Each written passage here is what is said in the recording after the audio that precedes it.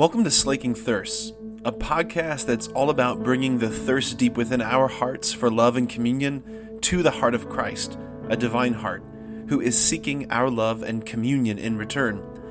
The hope is that the two thirsts would meet and both thirsts would be slaked. Friends, I've been with you about a year and a half now, and I'm sure you've picked up by now that a little window into my heart, when it comes to my heart, when it comes to my own love of Jesus, I'm such a mama's boy. So when it comes to these Marian feasts, I feel both like so excited and at the same time, like as a priest, as a preacher, just so like it's so daunting to like, do I have like 3 hours to talk about you, Mary? No, what's good this week, what's good about this solemnity, this night, for you at least, is that I've got this Sunday at 6:30 here in the church, I get to speak about Mary for another 2 hours. So I was like, all right, Patrick, you don't have to say everything tonight in this one homily. You can save it for a Sunday. So this is just the appetizer. You got to come back for Sunday for the 2-hour-long homily on Our Lady of Guadalupe, all right? So that's the preliminary. So here we go. Here's my heart. So one of the most moving memories for me upon entering the seminary was the very first night. So you move your stuff in, you're all freaking out, you're trying to figure out, like, did I make a mistake? Is this a good thing? Who are these people? Am I supposed to have my hands folded the whole time? Right, all the questions. Right, do I speak Latin yet? No, all right, I'll figure this out. But that evening, that night, everyone gathers, all the seminarians gathered in the chapel, Resurrection Chapel, in the dark. You have a taper candle. We gathered to pray night prayer together, right? Compline, the church's liturgy hours. And at the end of Compline, at the end of night prayer, the seminarians, we all chant, just like everybody chants for the end of night prayer. We chant the Salve Regina, Hail Holy Queen. It was the first time I'd ever heard the Salve Regina chanted, and chanted by about 50 men, right? Who, by and large, had decent enough singing voices. And when you're in enough reverberant environment, right, the echo chamber of the chapel, everything sounds good, right? So it was a hauntingly beautiful moment. And for me, I just remember standing there, holding this candle, listening to this hymn as we're all facing this statue of Mary, just crying, just tears just start coming down my cheeks. That prayer, that Salve Regina, became one of my favorite prayers of all time. I still chant it in Latin when I pray night prayer, just because it means so much to me. In particular, there's a few lines in there that stand out. And one is, we call Mary, we say that she is our life, she's our sweetness, and then we say she's our hope. Our life, our sweetness, and our hope. Why our hope? That's what I want to look at. Why our hope? In what way can we say that Mary is our hope? Well, a few weeks ago, I was in Pennsylvania. I was away for a week retreat. I was at the Theology of the Body Institute. I was serving as the chaplain, and they had this huge image of Our Lady of Guadalupe, and I spent a lot of time contemplating this image. And in this just singular moment of grace, this insight, I was looking at this image, and the thought occurred to me, and it never had occurred to me before. Looking at Mary, I thought, she is not the exception. She is not the exception to the rule of what humanity is. She is humanity. All of us, we're the exception. Like, she is what we are meant to be. She is the definition of humanity. And maybe you're thinking right now, like, Father, okay, you just said that this is going to be a homily about hope. I don't feel very hopeful yet, right? Like, she's up here and we're down here. Is that good news? I don't know. That doesn't feel like good news. No, that's not what I'm saying. Like, that's not at all what I'm getting at, right? Like, what's the good news about that? She's up there, we're down here. No. Here's what I'm getting at. I think when we're honest with our hearts, that buried in all of our hearts, I don't care if you're 10 or 110, buried in all of our hearts, in our hearts, we all carry, is there not a yearning in our hearts to be something so much more than merely human, so much more than what we currently are? Is there not a yearning to be more? Right? There's a hunger, I think. There's a real restlessness. Like, there's something in our hearts. I want to be just simply more than what I am. And it's only the cruelty of a fallen world that beats that out of us as we age, right? The cruelty of a fallen world that says, no, have realistic expectations. Be sensible. Like, dial that back. You shouldn't want to be an astronaut, a poet, a jet fighter, and a surgeon all at the same time, right? a memory came back not too long ago, and I've been just really sitting with it, with the Lord in my holy hours in the morning. I was about 5 years old. I was with my best friend at the time, Nick Waldron. He and I are still in touch. He lives out in California, but him and I and my dad went to go see, at the Palace Theater downtown Cleveland, went to go see David Copperfield. Not the play, but the magician, right? Okay, all right. I wasn't a very cultured 5-year-old. I wanted to see magic, okay? So 5-year-old David Copperfield. The culmination of his show, he does all these crazy illusions. He's absolutely one of the best, magicians around. But the culmination, the grand finale of his show, is he flew on stage. Right? I'm 5 years old, I'm watching this. It was the combination of the scenery, the smoke on the stage, the music, and I'm sitting there 5 years old watching this man flying across the stage. And man, if I could have exploded, I probably would. 5-year-old little me, I was just unbelievable. It was an unbelievable scene. That memory came back not too long ago, and I've just been sitting with it, just thinking, Lord, that was a moment in my heart that just there was a thought in my head that said, I want to fly. I want to fly. I remember watching on a loop. You can ask my mom. I watched on a loop for about 3 years the movie Hook with Robin Williams. Anybody see this movie? Right? Hook with Robin Williams. It's a really cool movie. He's Peter Pan, but he doesn't remember he's Peter Pan, but he goes back to Neverland and he has to remember how to fly. I remember watching that movie on a loop and just being so enamored. There was this longing in me. I want to fly. I want to be able to soar. I want to be so much more than human. And again, if we can be just vulnerable and honest about our hearts, what did you want when you were to be when you were a little kid? What has been buried? It's so interesting. I know Halloween feels like months ago, but it's so interesting when you watch little kids at Halloween, right? Little kids, little ones. You ask them what they want to be for Halloween. Oh, I want to be a princess. Oh, okay, great. I want to be a superhero. I want to be a Spider-Man. I want to be a something outlandish and amazing. I want to be a superhuman figure, something more than what I am. And then as we age, you get 4th grade, 5th grade, 6th grade, you don't see a lot of princesses walking around anymore, right? You don't see a lot of 7th graders dressed up as Iron Man. You just don't. You see people dressed up as weird things, ironic things, I'm going as a banana. Cool. Remember when you wanted to be someone who could fly? No, that was stupid. I was a kid. Friends, what does this all have to do with the Immaculate Conception? What does it have to do with Mary as our hope? See, in Mary, we see that there is a corresponding greatness. There is a corresponding radiance. There is a perfection, a beauty, a luminosity, an integrity that my heart is unconsciously stretching and straining towards. In other words, my heart, your heart, listen so carefully, your heart is not stupid for longing to be more. We've just told ourselves to grow up. In the Immaculate Conception, in this incredible solemnity that we're celebrating, Jesus, right, the divine Son of God, Jesus, as it were, reached forward in time and grabbed a hold of the merits and power of his resurrection, the victory he won on the cross. He reached forward in time, grabbed a hold of that grace, and applied it back in time at the very moment of his own mother's conception. Right? If you had the ability to sculpt your own mother, would you not have made her the most perfect being possible? Jesus, being God, being outside of space and time, he alone has that divine prerogative. And he did. He made his mother perfect, immaculate, preserving her, saving her from the stain of original sin. Right? Mary, just like us, is saved. But saved preemptively is what the church teaches, by a prevenient grace. Instead of being pulled out of the ditch, Mary was saved she was saved from ever falling into the ditch of original sin. Right? That's what we're talking about. Mary, in this way, she's our hope because she proclaims to us, yes, this is what you are meant to be.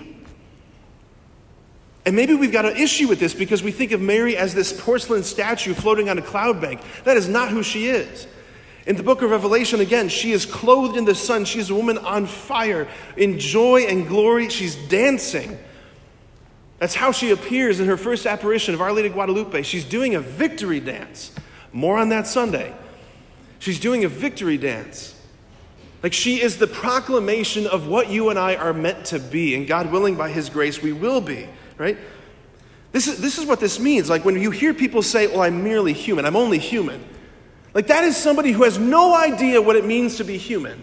If you have said that before, if I've said that before, we are settling, we are compromising, we are pulling back into a degradation that is so beneath our dignity as human persons. Like what it means to be human is Mary. She is the authentic anthropology, right? The study of the human person. What does it mean to be a human person? Look at her.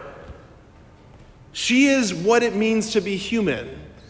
What does it mean to be human? It means to be capable of relationship with God, capable of being united with God, capable of being completely on fire with glory. That's what it means to be human. You don't know the greatness of humanity. She is the definition, right? In the same way we could say, like, Tiger Woods is the definition of golfer, right? Or Michael Jordan, the definition of basketball player. Mary is the definition of humanity. That's who she is. Okay, so again, back to our life, our sweetness, and our hope. All right, how is she our hope? Because when I look at myself, right, I feel awfully hopeless down here. I am so far from that, right? Yes, our hearts are full of the heritage of the first Eve, right? Mary's the new Eve. Our hearts bear the heritage of the first Eve and the first Adam, which is a heritage of shame, a heritage of alienation, a heritage of brokenness and woundedness, a heritage of sin. And just like our first parents, we hide over and over and over and over again because we believe a lie very deep in our hearts that goes back to the very beginning from the enemy who says, if anybody knew this about you, if God knew this about you, you wouldn't be loved. There are parts of you that have to be hidden because there's parts of you that are not lovable. So says the enemy. This is the heritage that we bear. So what's the question then is, what can be done? First of all, is that true? And what can be done about all that? Friends, Christianity is not a program for sin management. It's not, and nor is it a program for behavior modification, as if God was simply interested in having us just be well-behaved little boys and girls. Christianity is radical transformation unto glory. A glory that you can't even fathom. St. Teresa of Avila, at one point, she had a vision, she had a visitation from a saint. A saint from heaven came and visited her in prayer. And Teresa of Avila, right, mystic, doctor of the church, she falls down in adoration and worship because she's convinced that the saint that is visiting her, she's convinced that this heavenly being is Jesus Christ, God himself. She's convinced that she's being visited by the glory of God. That's how stunning it was. She falls down to her face. And the saint says, no, my sister, get up. I am but the lowest saint, bearing to you the dimmest light of the glory of God. What does that mean? I have no clue. I have no idea. Other than we have no clue the glory to which we are called. We have no idea what it means to be human. This is our destiny. We are to become, just like she is, immaculate, without blemish. When you look at your heart, when you look at your soul, when you look at your story, y'all, if you're honest, which I hope you are, there's a lot of blemishes. You've got a lot of maculas, right? That's what the word macula means. It means blemish. There's a lot of blemishes, right? For the sins I have done and the sins I have failed to do, there is so much junk and stuff and brokenness in there. And my God, we are so busy with just numbing it, hiding it, running from it, excusing it, pretending it's not there. We are masters, Olympians at figuring out how to hide from our own junk. But the incredible news of the gospel, the incredible news of this solemnity is Mary is saying, Jesus is saying, you are going to be immaculate. It is all going to be set right. It is all going to be redeemed. This is our destiny. This is what Paul says in that second reading. He says, God our Father chose us in him, in Jesus, before the foundation of the world. For what? To be condemned, to be shamed, to be belittled? No. To be holy and without blemish before him. To be immaculate before him. This is our destiny, and the cross, right? Like, the cross is the way. The redemption wrought in Christ Jesus, like, it really is that powerful. Like, do not think for a moment that you're simply going to have to hobble your way through life, hope to do as best as you can, and then, like, maybe God's going to say, okay, well, you got most of it good. Come on in. Like, do you realize, like, the cross, do not drain the cross of power. Don't drain it of its power. Like, this is the power of redemption. Like, Jesus can reach, he really can reach all the way down, all the way into the worst things in your heart. There is nothing that's unredeemable. He can reach down into the worst of it, and he can untwist it. And he can make it immaculate. The way we get there, the way we do that, is by walking Adam and Eve's route in reverse. I heard the sound of you in the garden, and I was afraid because I was naked and I hid myself. We must do the opposite.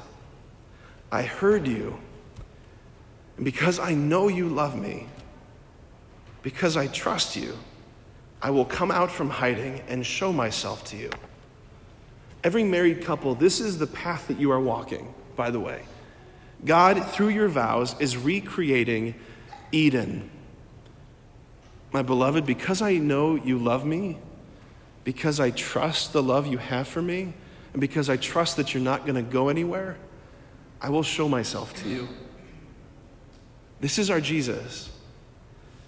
We have to come out from hiding. We must let ourselves be seen in confession, in prayer. No more of these like just simple naming symptom confessions. Let's let the Holy Spirit name the things at the root. We must let our hearts be known with all of our blemishes out in the open.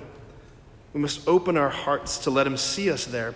Someone sent me not too long ago a video of the title of the video was Burn Victim Allows Boyfriend to Remove Makeup. Full disclosure, I don't typically click on makeup videos, but this one intrigued me, okay? So I clicked on it, and the video comes up, and the woman who is right there in the screen, she's this beautiful black woman, and I'm thinking, okay, who's she? Where's the burn victim? It turns out she's the burn victim, caked in layers of makeup, right? So the video goes on, and her boyfriend's there sitting across from her, and he begins with little sponges to start removing little layers of makeup. And you can see that she is very, emotionally, it's just a very emotional thing. And you can see in him that he is just so touched by this. And he keeps saying to her, I love you so much. I just can't believe you're letting me do this. And then the moment comes where, she actually removes her wig. You didn't know it's a wig. She removes her wig, and you can see all the scarring. And her burned face is just there and exposed. And all of a sudden, she just buries her face in her hands. She buries her face in her hands. Because she knows, I can't bear to think, what does he look like looking at me with all of my imperfections, all of my maculas, all of my blemishes out in the open? And he starts to cry, and then you as the viewer start to cry, and then all he does is he just rushes towards her and embraces her. That is Jesus, friends. That is how we are redeemed. That is how we enter into this immaculatization. You have to let him gaze upon you. That is the most courageous and most important thing we could do. Let him see you. Let him see you. Let him see you. There is no shortcut. There's no shortcuts to glory. There's no path around the cross. There's no path around the cross. There isn't. If we go there, though, he will take us to glory. So let's turn to our mother, our queen, as we ask her to intercede for us. Hail Mary, full of grace, the Lord is with thee. Blessed art thou among women, and and blessed is the fruit of thy womb, Jesus. Holy Mary, Mother of God, pray for us sinners, now and at the hour of our death. Amen.